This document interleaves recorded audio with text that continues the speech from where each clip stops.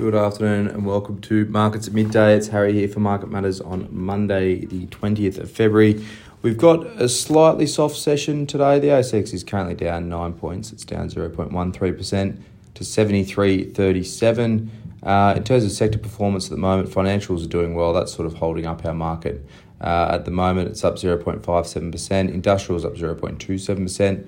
Weakest sectors, energy's down 0.71% and telco's down 0.63%. So no big moves either way in terms of sector performance. Nothing up over 1% or nothing down over 1%. Markets marginally lower.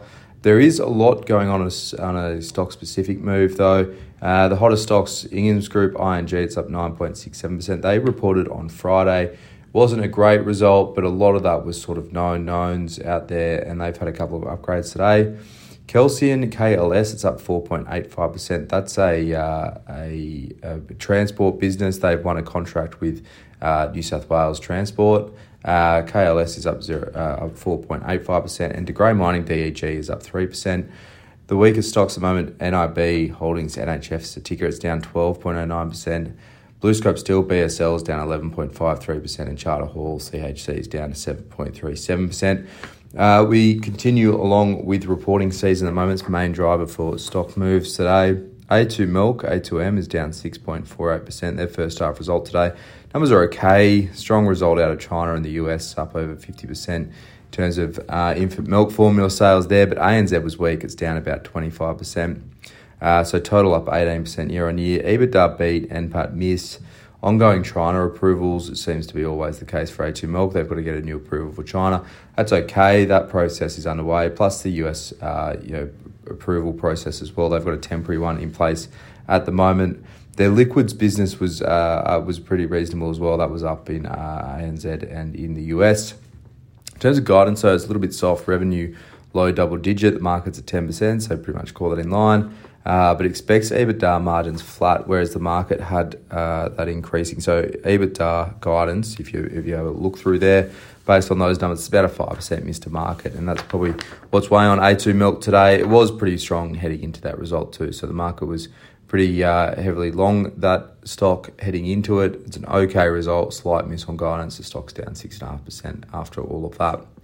Bendigo, BEN, it's up 1.25% at the moment. Their first half was a beat. Pre-provisioning profit was $435 million, nearly 10% ahead of market. NPAT of $295 was largely in line. Net interest margin up 21 basis points. That's pretty strong. Net interest income up 19%, half on half. Non-interest income, that was probably the weaker spot of this result, but overall pretty solid. Costs up 2% was better than expected. They guided to flat costs in the second half, so that's pretty positive as well. They also talked about continued NIM expansion. Their exit NIM was 15 basis points above the first half average. So that's a massive sort of uplift here. That puts them over 2% NIMs, which is really positive for Bendigo. The problem sort of is their loan book growth is a little bit soft. So a lot of offsetting sort of movers there. Overall, probably a better than expected result for Bendigo. The stock's up a little bit as a result. NIB, NHF's the ticker. It's the worst performer in the ASX 200 at the moment, down over 12%. Really soft first half on margins, but they are growing the book pretty strongly. So underlying operating profit of $125 million is about a 4% miss. That was largely on Aussie health insurance underwriting was the main driver. Net margins fell pretty substantially. It was coming well below expectations.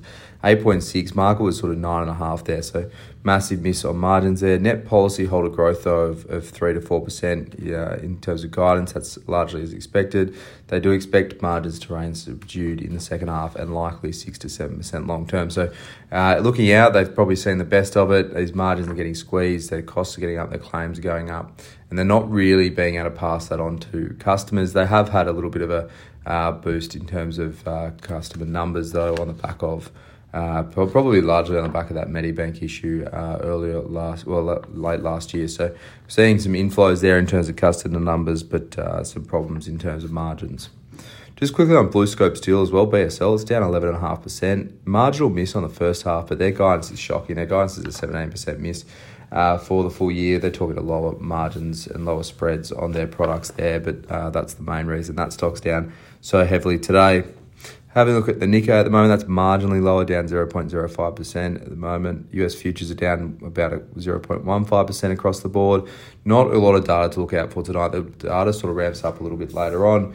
We've got the RBA minutes, they'll be out tomorrow. We'll have Fed minutes later this week as well, but a little bit more data heading into the back end, but not a great deal to watch out for tonight. It's also the US market closed tonight for President's Day, so that probably explains why we're not going to be hearing too much overnight. But for now, that's all for Markets at Midday for your Monday. I hope you enjoy the rest of your afternoon.